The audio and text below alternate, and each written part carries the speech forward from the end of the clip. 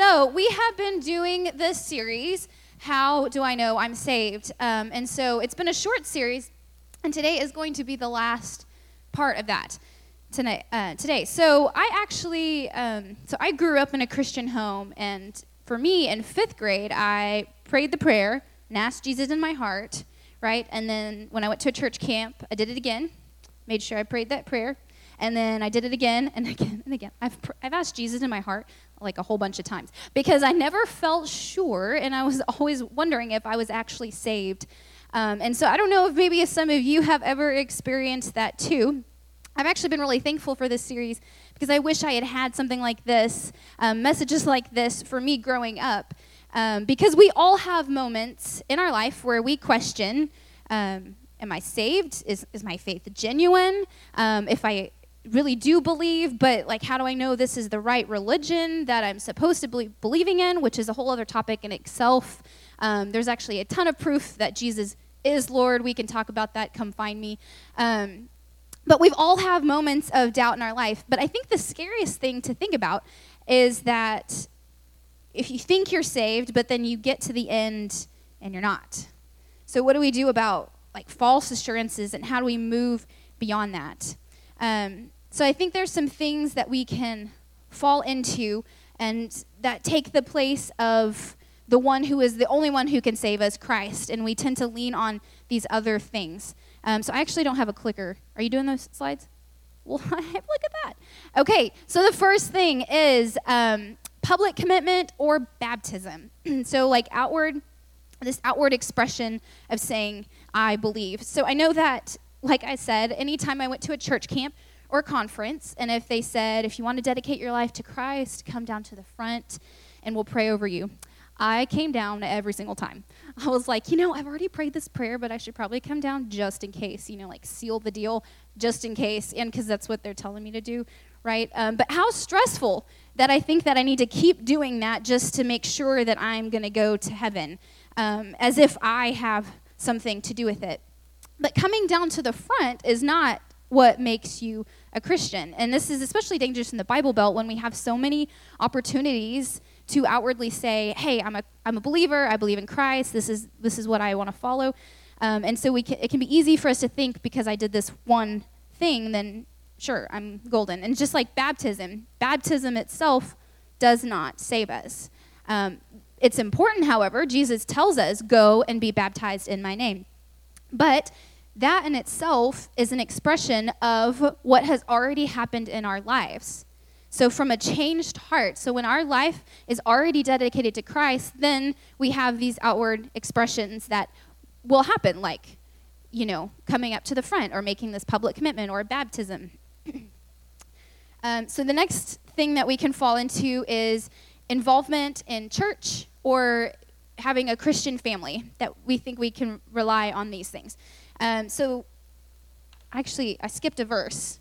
So go back to that verse. Jesus himself says that not everyone who says to me, Lord, Lord, will enter the kingdom of heaven, but the one who does the will of my Father who is in heaven.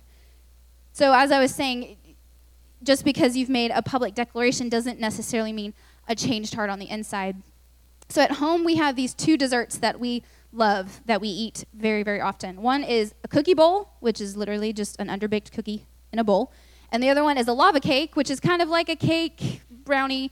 And so if I mixed up all the ingredients for a lava cake, and I put it in my ramekin, and I put it in the oven, and then I said, you are now a cookie bowl.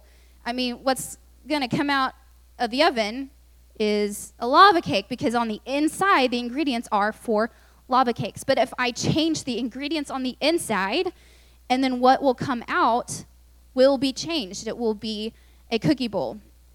So our hearts need to change on the inside for us to really have a new identity on Christ, when we really love Christ and have a changing faith in him. And then you'll see the change on the outside. And so even though he says, Lord, Lord, not everyone who says, Lord, Lord, will enter the kingdom of heaven, but the one who does the will of my Father. So we doing the will of the Father, following after God. But this is where we can be tempted to rely on works as a means of salvation, right? But Jesus later in chapter 15 of Matthew says, "This people honors me with their lips, but their heart is far from me, and in vain they do worship me." So honestly, if I looked back in my life, growing up, my whole life up until halfway through college, this was me. If somebody asked me, "Are you a Christian and why?" I would have said, "Well, sure. I mean, I prayed the prayer, multiple times. I go to church. I grew up in a Christian family, and I do lots of good things. Like, I do everything that's right. I am a rule follower, so they've told me to do that, and I will do it." But I didn't understand the gospel at that point. My heart was not in it. Where was Jesus in that explanation? All it was me, me, me, me. I've done this, or my family is like this, and it had nothing to do with Jesus, who is the center of our faith. So saving faith is about recognizing the promises of God and the work of Christ on the cross, that he really did die and rise again after 3 days for you. Your sins are truly covered because of him. And now if we believe in him and love God, then our hearts are changed, and therefore we desire to walk in obedience, and you will see that outward expression in our life from a changed heart. So when we have faith in Christ, our lives are changed, and a product of that is when we see fruit in our life. So going to church, doing good things, those happen as a product of your faith. James says, faith apart from works is dead. So if you have genuine saving faith, then it is evident in the way we live our lives. But we have to be careful because those works are not what saves us. So whenever you were a kid and you played make-believe and pretend, we all did it. My kids right now, they're 6 and 3, and so they love to play doctor. My daughter even has like a little doctor kit. And so Dr. Luke and Dr. Riley always have to come and fix me up. They check for bugs in my ears. That's like the thing you do when you're a doctor, right? And so just because they are claiming they're a doctor and they are pretending they're a doctor, they even have the doctor gear, that doesn't make them a doctor, right? So we can do hundreds of good things in our life. We can do all the right things, but it is only Christ who redeems you and renames you, not the things that you do. So you might be a good person, but at the end of the day, we've all still sinned, right? You're going to lose track. If you tried to count it, you would lose track of how much you have broken God's law and God's commands for us. And how are you going to account for that before a holy and just God? You can't. But Christ already has. My freshman year of college, my mom was encouraging me to go and find a church. I just moved to UT, and I'm from Lubbock, so I knew no one, because no one from Lubbock usually goes to UT. They go to Tech. And so I was by myself in Austin. And so she was like, "You need to go find a church. You need to go find a church." And I was like, okay. And it was then that I realized not only was I alone, physically, but I was also alone in my decisions. Nobody would know if I was going to go to church or not. We didn't have social media back then. And so I had to decide for myself, am I going to make my faith my own? Am I going to actually decide to pursue this relationship with Christ? Because this is not like high school where for me personally, I just coasted along, and they told me to go to church, so I did. I went to church. I did the right thing. And so it was my parents' faith, but in college I had to decide to make it my own faith. Because you are accountable before yourself, before God. So your parents' faith or your friends' faith and their commitment to God doesn't get you bonus points to heaven. So you have to make your faith your own and take ownership in our relationship with God. So another thing that we can sometimes fall back on are life-changing experiences or material blessings. So these are just other things. So our assurance of salvation is in the work of Christ. So it's not in these outward moments that we have in our life. It's not in good deeds that we do, because surely those are going to be outweighed by all the bad deeds that we do. And it's not based off of life-changing experiences that, just change you forever, because people in other religions can boast that as well. Everybody always has something like, "Oh, this just changed my life." But, people say that about diets too. This has just changed me forever. But notice how, again, it's all me focused. We can't say, "Oh, God must love me because he's given me all of this wealth," right? So therefore I'm in. But that has nothing to do. It has nothing to do with me and everything to do about Jesus. So the last one is a false understanding of God. And this is something I think that we probably all have fallen into at some point and maybe not even recognize it. So I hate the phrase, to each his own.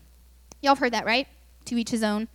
And the reason I hate it is because in college, I had a friend who was making a lot of really poor choices that we both knew were not right. It went against what God has commanded of us, but then also it was just harmful to herself, as sin oftentimes is. And so when I confronted her, she just said, chill out, to each our own, or to each their own.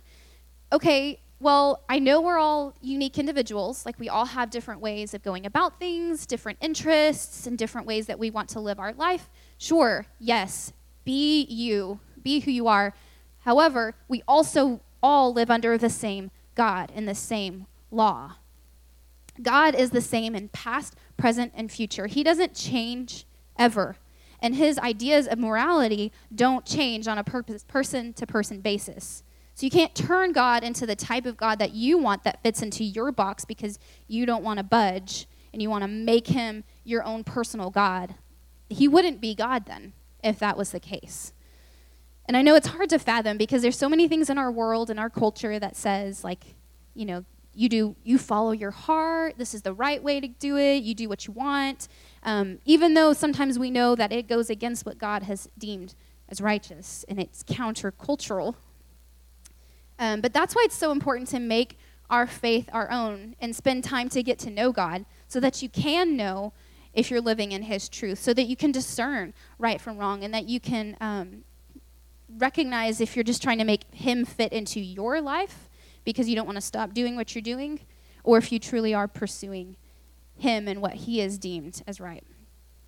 Do you know that government agents they learn how to spot counterfeit money by studying and analyzing the real money. So they learn every single aspect and detail of true money. They know the ins and the outs so that whenever they see counterfeit money, they're immediately able to recognize the fake. And that is how we need to see our lives with God. So we need to turn to truth and God's word and know it so well, know it in and out, so that you're able to discern for yourself if you're walking in truth, when you can recognize falseness or lies that are coming at us in our culture, so that you can see if you're truly loving God with your whole heart, soul, and mind. So we need to do self-reflection. In 2 Corinthians 13, it says, "Examine yourselves to see whether you are in the faith. Test yourselves." So we need to look at our attitudes toward God and toward salvation. Because it can be easy for us to coast in this, right? We think, I've got time. I'll figure that out later. It'll just work out. Jesus actually says he's coming back like a thief in the night. So, you don't actually know how much time you have. And according to this verse, we need to be aware. We need to be aware of what we're believing in, be aware of what we're relying on. Are you relying on good deeds or the fact that your parents go to church? Or are you trusting in Christ yourself and truly understand that he really did willingly cover your sins for you? So Jesus warns us multiple times in the Gospels against having this false sense of assurance. And it's kind of Debbie Downer, but it's also kind of a mercy that he would tell us that, right? That he would warn us to be awake, to be ready, that he will come like a thief in the night. Because we need to examine ourselves to see if we have a genuine faith in the work of Jesus, or are we relying on outward things to make us good enough? So my prayer for you guys is just that you would make your faith your own, that you would just really sit and think to yourself, this summer is a great time. When school is over, activities are mostly over, sit and think to yourself, do you know what you believe? Do you know why you believe? Is having a relationship with Christ important to you, or are you going through the motions because it's the right thing to do? Or are there areas in your life that you're not willing to set aside because it's just more exciting to you than Christ is? In college, I met with a lady from Campus Crusade. It's a Christian organization. And she was wanting to encourage me to share my faith with the girls in my organization. So I said, oh, yeah, that's great. So we met, and she's like, okay, so do you want to share the gospel with these girls? I was like, absolutely. And I was like, quick question. What is the gospel? Seriously, guys, I've grown up in the church. And I was like, what is the gospel? We hear that word all the time in church. But if the gospel is the basis of our salvation, that means you have to believe in it, right? And if you're going to believe in it, then you should probably know somewhat about it, right? But if I asked you, could you write it down? Could you tell me what it is?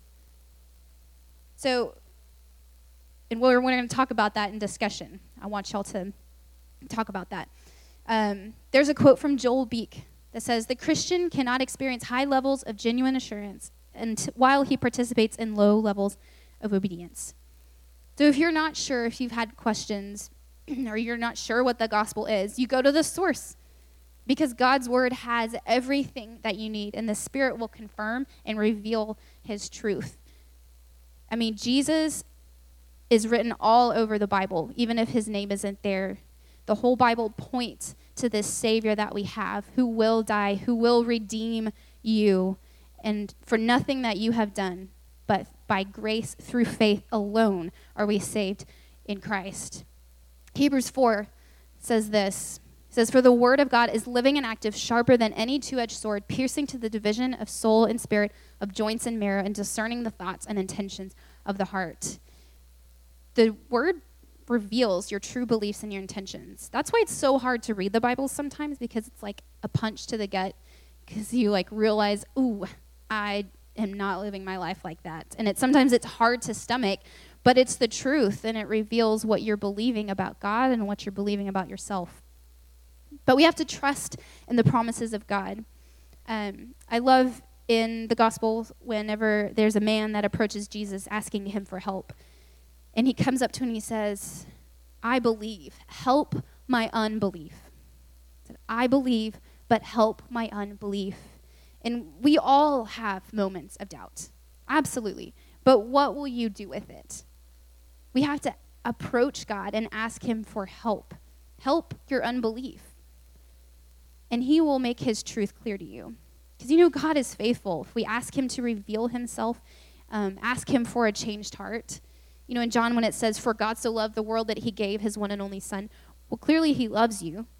So if you're approaching him, asking him for help and understanding him and his will, then I think God will meet you there. All right, I'm going to pray, and then we'll break off into groups. Heavenly Father, we thank you so much for sending your son, Lord, to redeem us, to rescue us, Lord, even when we don't feel worthy, even when we may not want it, even when we may not recognize what a treasure that is, Lord. I pray that we can do some self-examination this summer, Lord, that we will really consider who you are and what you mean to us, Lord, and that you would just make it clear that you are the most important thing in this world, even amidst all the distractions. And I pray that we can focus on you and just grow in who we are in Christ. I ask this in Jesus' name.